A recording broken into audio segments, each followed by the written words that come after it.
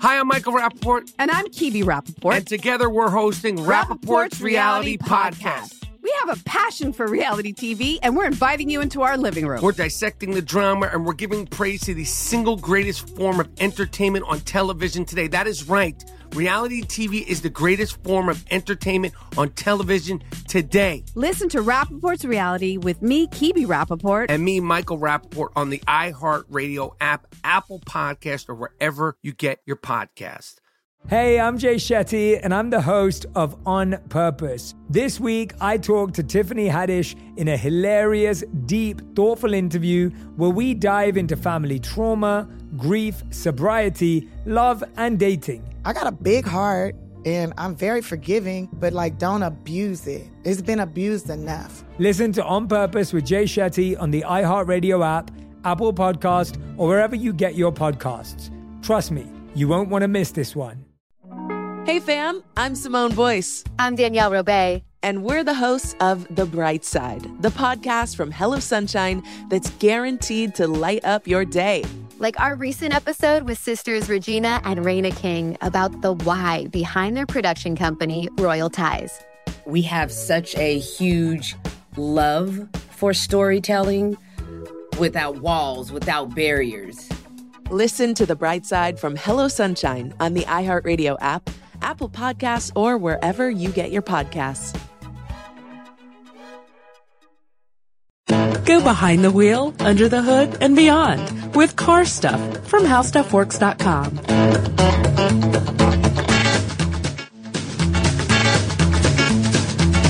Hey everybody, welcome to Car Stuff. I'm Scott Benjamin. And I am Ben Bolin, coffee aficionado and one half of Car Stuff. Coffee aficionado.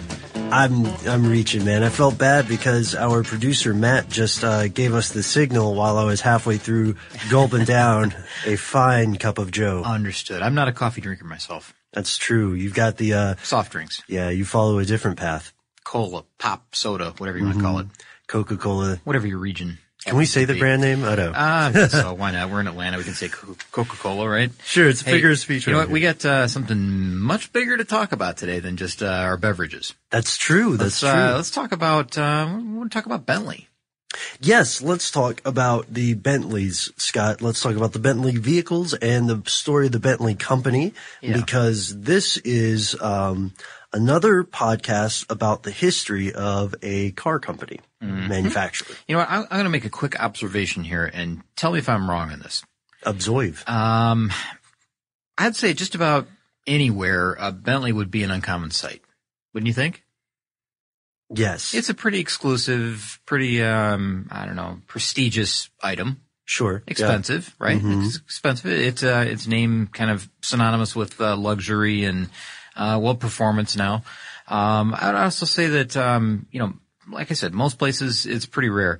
Here in Buckhead, we've talked about this in the Buckhead region of Atlanta. Yes. We've talked about this often. It's quite a car scene here. Right. A lot of exotics, a lot of high-end imports. Yeah, a lot of imports. I would say that a Bentley sighting is very common here in Buckhead, which I'm kind of getting to the point where it's almost I want to say it like a mundane thing.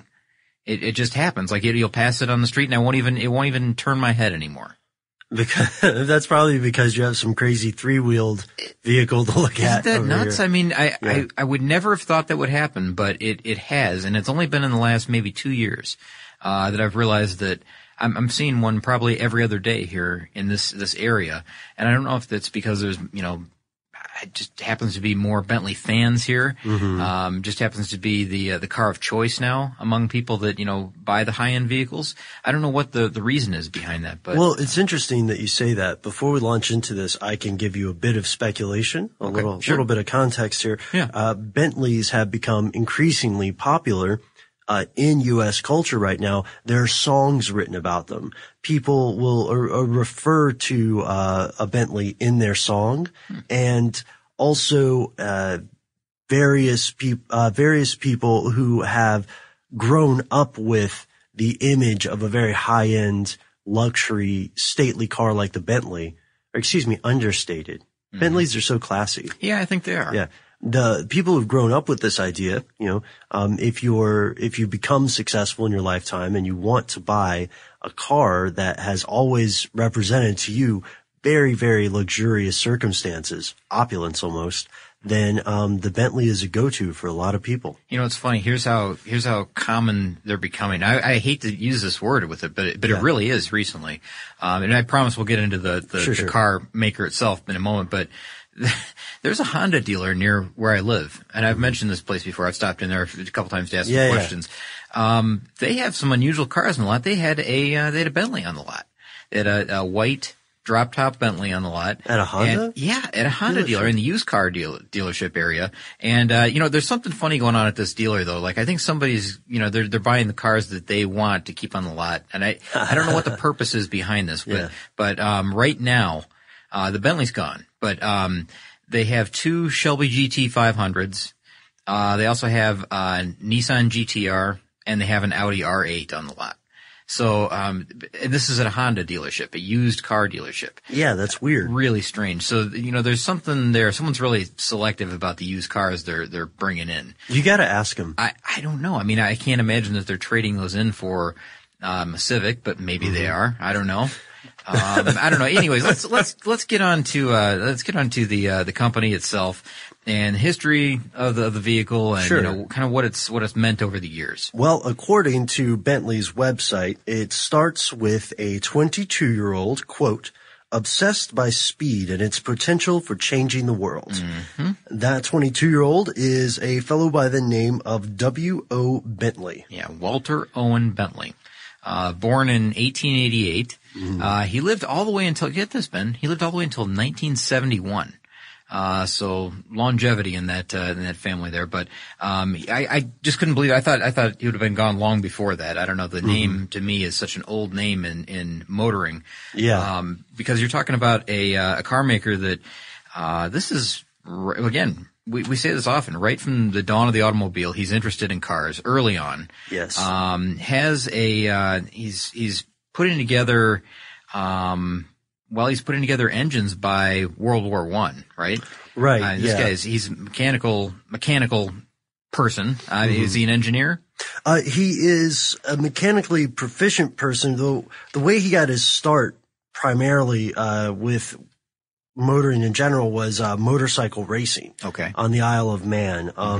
And he started to really get acclimated to speed, no offense, Scott, but kind of got a lead foot condition, if you will.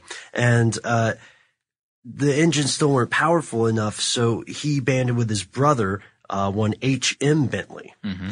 And together they acquired it's called an agency, so it's kind of like a license to sell or like a franchise. Mm-hmm. They acquired the United Kingdom agency for a French company. Oh, buddy, are we going to try this French? Go right ahead. All right. D'Orient, Flandrine, Imperon. Very nice. Are you kidding? You took us there. Really took us there with that. Well, let's take it back to English. We'll call it DFP. Okay. And I apologize to all the francophones, as we seem to do once a month. Yeah, sure. So these guys get together and they start working on the problem of speed and power existing simultaneously. Roughly what year are we talking here? This is 1912 when they come together. 1912. So this is pre-World War I, right? Yes. Okay, now during the war, the World War I breaks out. It's amazing we're talking about back to World War I, but we are. They're building rotary aero engines for use during the war. Now they build these engines bear the Bentley name. The first one, actually not the first one, but the most famous of these engines was the BR-1, which used the Bentley name, and it powered the Sopwith Camel. And that name should be familiar to just about everyone. I mean, World War I flying aces used the Sopwith Camel. Anyways, fantastic aero engines, and became really well known in that circle, as far as reliability, just general, ease of operation and, the, power you were mentioning earlier. Just really well-engineered engines, well put together, solid engines. And they also had the BR2, right? Mm-hmm. Afterwards, Yes. a little tinkering there. So it wasn't until the end of World War I that these guys actually said, "Hey, why don't we try the same thing but with cars? Let's try this new car thing that's happening here. This automobile craze that's sweet because around that time automobiles were more popular than Facebook. Everybody wanted one. Yeah, exactly. Horseless carriages. Right. So he's been thinking about this though. Our boy WO has been thinking about these for years, the ability to build a car. And so he wants it to satisfy his demands as a racer, his demands as a gentleman of refinement, and of course his demands as an engineer, a techie. I'm sorry, I didn't answer that earlier. Oh, that's all right. He's an engineer. He is an engineer. Okay, sorry, man. And so by about 1919, early 1919, that is actually when Bentley Motors is formed. Yes, it's sir. founded by Walter Owen Bentley, of course, and pretty much right away he begins work on not only road cars, exceptional road cars, but also on racing cars. Yes. And this is big in Bentley history because Bentley is a powerful name in racing from a long way back. There's a long break in this history, but it does come back. So if you want to talk about some of the races, the prestigious wins that they had, actually, there were some outright wins at Le Mans. We're talking early in the company history. 1923. Starting in 1923. So you got a company that's formed in 1919, and by 1923 they're racing in Le Mans. They didn't win in 23. They won in 24 for the first time. No, they were fourth in their first race, which even getting fourth in Le Mans, incredible, amazing, absolutely incredible. A 24-hour endurance race, and you're talking about just 4 years after the founding of the company. By 1924, first place in the 24-hour Le Mans, which is huge. And they continued to race through the 1920s, all the way up until about 1930. Within that time, they actually had 5 overall wins in Le Mans, which is absolutely amazing. Between 1924 and 1930, they had 5 wins. And even just a little bit earlier, 1922. Now, these initial wins are with the original Bentley 3-liter motor, right? Yes. Okay, and so they also were able to, let's see, they also had the British double 12 hours. They were going toward the record. Their average speed in 1922 was 86.79. Not bad. Not bad at all, especially for the 20s, Not bad. And in 1925, we see them moving up to a 6.5-liter engine. Big time. That's a heck of a jump, isn't it? That is a big time jump. I want to just quickly fill in the gap on this this racing thing before we move on. Because we'll get into some of the modern cars and some of the cars along the way and just some of the more exciting things that are happening with the company right now. But between 1930, here's what happened. I guess we should just go ahead and let the cat out of the bag at this point. Let's get the cat out. And you'll probably notice that these vehicles share a lot of lines, a lot of styling with Rolls-Royce. Yes, and a lot of people are probably wondering why. Yeah, what's the deal with that, right? Okay, well, they were 2 separate companies at one point, all the way up until about 1931, when the Great Depression's starting, beginning to hit, and you get up to a point where Bentley is not in a good financial position. Rolls-Royce is in a slightly better position. Rolls-Royce did purchase Bentley in 1931, and they stopped the racing program because that's not what they were really all about. And Bentley was a formidable competitor for Rolls-Royce, of course, because they're these big luxury vehicles, again, prestigious, everything that Rolls-Royce was as well, but Bentley was really making some tracks. They were I don't know, is that the right way to say that? They were doing really well, and it was a good opportunity for Rolls to kind of take over. Yes. And they did just that. So they stopped the racing program in 1931. They didn't pick up racing again. Bentley didn't pick up racing again. Now, it still existed as a brand. Right. A brand, they were a brand under Rolls-Royce. Under Rolls-Royce. So you could still get a Bentley model after 1931, of course. but they shared a lot of technology with Rolls-Royce. And a lot of design. Exactly, a lot of design. In fact, a lot of years were basically indistinguishable. Some years were. It wasn't until 2003 that Bentley was back into the world of endurance racing. That's a 73-year break. In 2001. 2001. In 2003, that's a special year because that was when the Bentley EXP Speed 8 won Le Mans again. They won the race one more time. Now that's, again, 73 years away from racing is a long, long time for Bentley, for any company. Yes.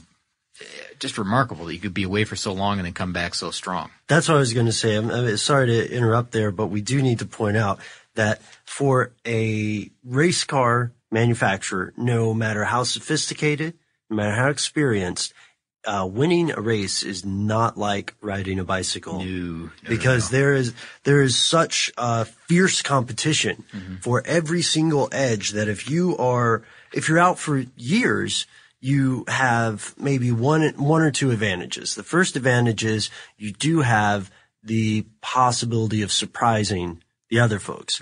The second advantage is that you do have the possibility of leapfrogging technology. And leapfrogging technology is a term that it's just what it sounds like, right? It's saying that, okay, if we're Bentley and we've been out of the racing game, then instead of having to go through the blood, sweat, and tears of figuring out various improvements that other people have found, we can just copy those and improve them. You start at the top, really. You start at the top. You start at the top, and it's your game to lose at that point, really, I guess. I suppose you could look at it that way. But there's also growing pains. Yeah, I was going to say, but in addition to those two advantages, which are both possible, again, they're not definites. No. You have a wealth of disadvantages. Yeah, many, many more disadvantages than there are advantages to being away from that game.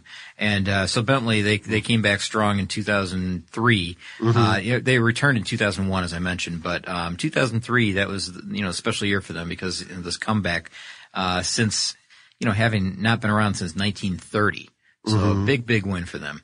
I guess we could talk about some of the models along the way if you want to. Without getting too detailed here because there's an awful lot of them. I mean, pages and pages of different types and different marks along the way and half years and but basically the engine sizes went up until 1930 they went up to 8 liters. Right, yeah. You mentioned the 6.5 liter, didn't you? Yes. They had a 3 liter, a 4.5 liter, a 6.5 liter, and then an 8 liter engine, which is just enormous. And you can still find some of these on, if you go to Hemmings or someplace like that where you can find old vehicles, maybe, good search engines where you can just find some decent photos of concours cars and things like that. You'll find not a lot, but you find a few Bentley 8 liters around still. Now they went back down to a smaller engine size after Rolls-Royce acquired the company. Yeah, exactly. Backed it back down, and of course the model names and the way they designate the vehicles change too. They have different mark numbers and the R types and the T types. Exactly. So now, what's that? No, you go. Oh, okay. Well, now we got, if you want to jump up into, modern day. Do you want to do that? Yeah. Okay, so there's several different, makes now, I guess, of Bentley. If you want to put it that way. Sure. Yeah. The two main models of Bentley are the Arnage and the Azur. Okay. And then everything is kind of based off of those designs, right? Right. Think of them like umbrellas. And then our different series, the R and the T or the RL are coming under that umbrella. All right. It gets a little confusing, I know. And they've got special editions, where they have the Continental, they have the Mulsanne, they have, super sports models, GTC, I think it's GTC, is that one? I believe that's one. Anyways, they've got super sports convertibles. They've got all kinds of different models. And, anyways, it gets to be real complicated. You can look at the site and find all of the models all in one place. Because the one really neat thing about this company is, and I want to talk about their coach building. Facility. The customization. Exactly. Which is, that's a really good thing to talk about. And I'm glad it's like, You're reading my mind here, because that is one of the most distinguishing factors of this entire company, or this entire type of vehicle. Right. And they've got their headquarters is in Crewe, England, which is, where is that? That is in Cheshire in the UK. It's, let me see. It's a, I guess a facility is probably the way to say this, right? I was going to say compound. I don't know how to put this. It's like it's its own industry within Bentley's bigger compound. I guess. Boy, I'm having a hard time describing how this works. It's its own domain. Yeah, perhaps? I guess so. It's within the Bentley facility. It's a coach builder, really, and this is really kind of crazy because they say that it's the last bastion of coach building in the 21st century, and I believe it. This is one of those things where you can get a Bentley completely custom made. And I know other cars you can do similar things with, right? Yes. But Bentley, you gotta admit, I mean, you want a certain type of wood on the dash. You want, certain type of material and stitching on the seats. You can get that. You want embroidery in the mat on the trunk. You can have that. It can get anything you want here. If you go through, this company, which is called Bentley Mulliner, right? Mulliner. That's right. Mulliner.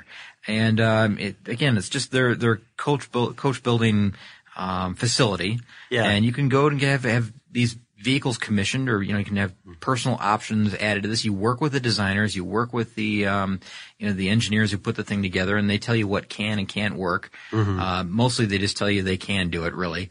If you throw enough money at this thing, I'm sure that you can do anything, right? It always makes me think of, what was that car from The Simpsons? We've talked about it. Oh, yeah. That, Canyonero? Oh, well, that one too. Yeah, there's that, and there's, the Homer. The Homer. Yeah, that's the one I'm thinking about, the Homer. But, these are much more tasteful than that vehicle. Much more. So you can do, like I said, you can do anything you want. And again, there's more information about that on the corporate website. I gotta take a second though about Mulliner. Yeah. If I'm pronouncing it correctly, we should point out that company, acquired by Bentley, but is older than Bentley. Really? Yeah. I didn't know that. Yeah. They predate cars, man. They used to just make saddles. Makes sense. And, so they began to design horse coaches in the 18th century, and that's when they started building, their reputation. They actually built the, interior for W.O. Bentley's EXP1. So these are true coach makers. Yes, sir. Or coach builders, I should say. And, they've got cabinet makers, dude. Seriously. Yeah. You know what? I wanted to mention this because if you go on their website on the Bentley Factory Tour, click on the Bentley Factory Tour, and you can take a tour, where you'll find, and I'm going to quote from the list here, but it says coach builders working alongside electronic specialists, paint experts, cabinet makers, coppersmiths, alongside trim specialists. Yeah. So, I mean, that's pretty incredible, really. I mean, when you think about it, you've got coppersmiths and cabinet makers working on your car. Yeah. That just shows you the level of quality that, craftsmanship that goes into these cars. There's a ton happening with Bentley. Even now, and if you go and check out their latest news and information, you'll find out that, that they're doing things like earlier this year, they broke the world speed record on ice. Really? Yeah. And this is kind of strange, but there's a lot of automakers doing things on ice now. They've got endurance records, they've got speed records, and I don't know why it's kind of coming back. These are records that, had stood for a long time in the past. Now they're being broken again. I don't know why they're doing this, but they are. But the new speed record as of right now is 205.48 miles per hour, which is broken by a Continental Supersports convertible, which is, on nothing but ice, sheer ice.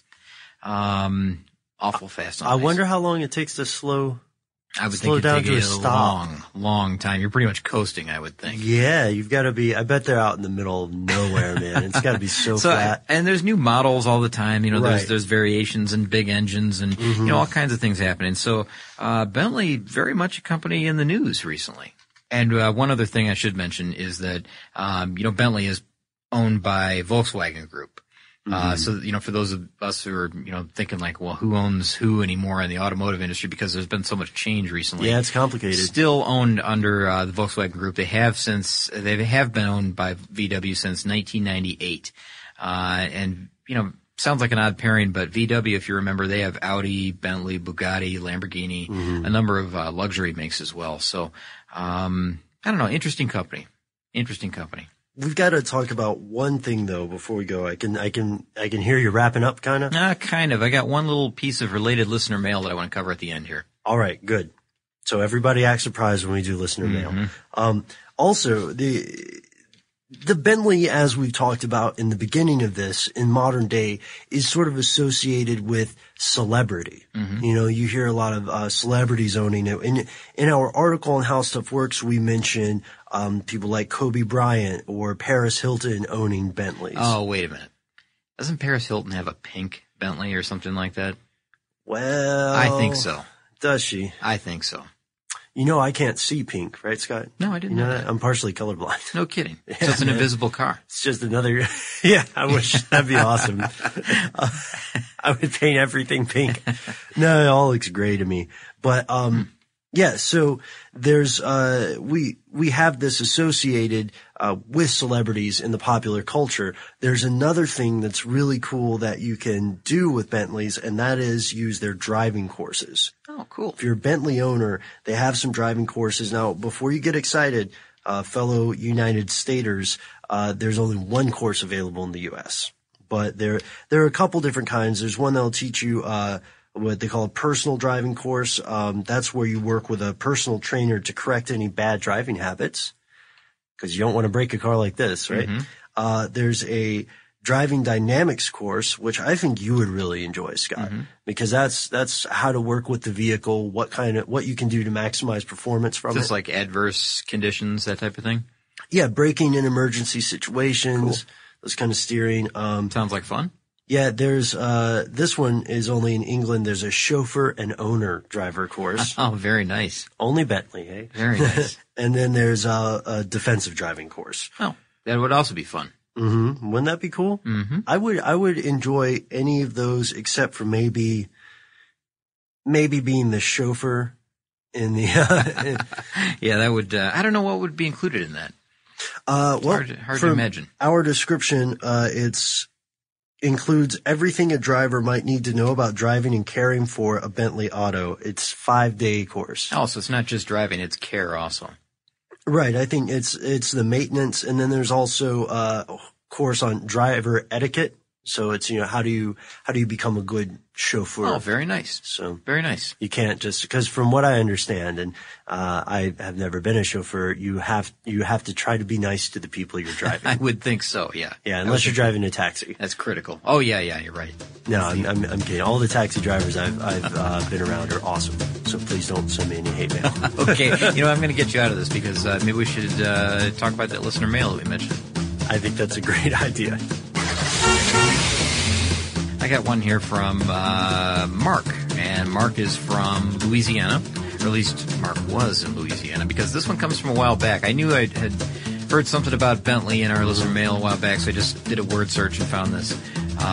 Vaguely related, but I figured it fit in this one. So Mark works at an offshore oil field right now and has a 2.5-hour drive down to part of Louisiana where he catches a boat to go to work, actually.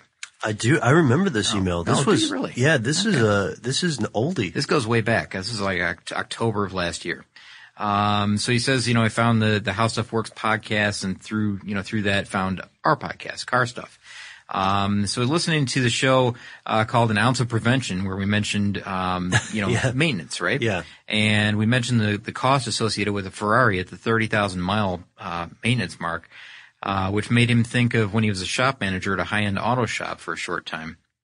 And he says there were 2 jobs that stuck out in his mind.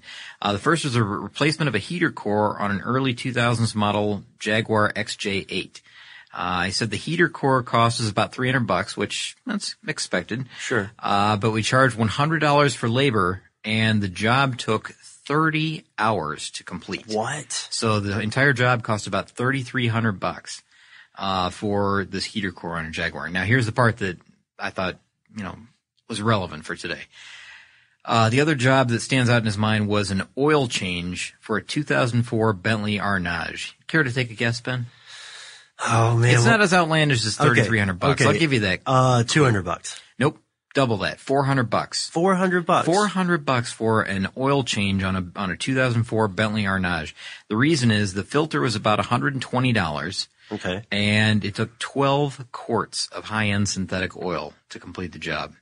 12 quarts of high-end synthetic. That's an awful lot of oil. That's a lot more than I would really think. is. I mean, $400 for an oil change, that's pretty remarkable. I know there's some big trucks out there now that are probably in this ballpark. You know, they used a lot of synthetic oil or a very specific kind of diesel oil. Sure. However, you know, typically if you're talking about just a sedan, you know, do it in your own garage, do it yourself project, between $20 and $50 if you buy the good stuff. That's probably, you know, ballpark. Right. That's unbelievable. 4 times as much, or rather, I'm sorry, 8 times as much. But 8 times as much. But I imagine a lot of Bentley owners would say you get what you pay for. Exactly, yeah. And, you know, maybe you don't put that many miles on this car. Who knows? But they're meant to be driven. They're a road car. Grand touring car. You're supposed to be taking them on long, long trips. Oh, man. You know, I kind of wanted one for a time. It was so lame, Scott. I felt Bentley, really? I felt because of the Ben thing. I felt kind of like I'm kidding, not because of that. They're really nice cars. Yeah, they really are. And they're not showy. They're understated. They're dignified. They're word. Very, very dignified. And I became sort of an automobile hipster, because when they became very, very popular, recently, you know, of course, they've become very popular. I didn't want one anymore. They were just too mainstream. Oh, I see. Because I had to be cool. I wanted to get one of those little tadpole design 3-wheel vehicles. Who knows? Maybe Bentley will take that 4th wheel off for me. Maybe. And I can get Mulliner to customize 3-wheel it. Bentley. Let's see what we can do. Stranger things have happened. Guys, we're about to wrap this up. What do you think, Scott? Yeah, I'm done. Yeah, we're going to head out. If you want to contact us and let us know about your experience with Bentleys or your opinion on what kind of topic we should cover next, find us on Facebook. You can give us a holler at Twitter. You can read our article on this by our very own Jonathan Strickland on our website. And if you want to just cut out the middleman, go ahead and send us an email at carstuff@howstuffworks.com. Be sure to check out our new video podcast, Stuff from the Future. Join How Stuff Works staff as we explore the most promising and perplexing possibilities of tomorrow. The How Stuff Works iPhone app has arrived. Download it today on iTunes.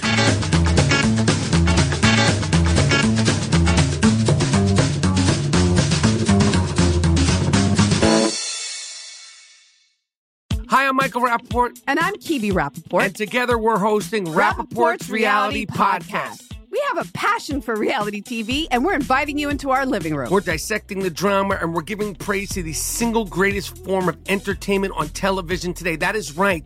Reality TV is the greatest form of entertainment on television today. Listen to Rappaport's Reality with me, Kibi Rappaport. And me, Michael Rappaport, on the iHeartRadio app, Apple Podcast, or wherever you get your podcast.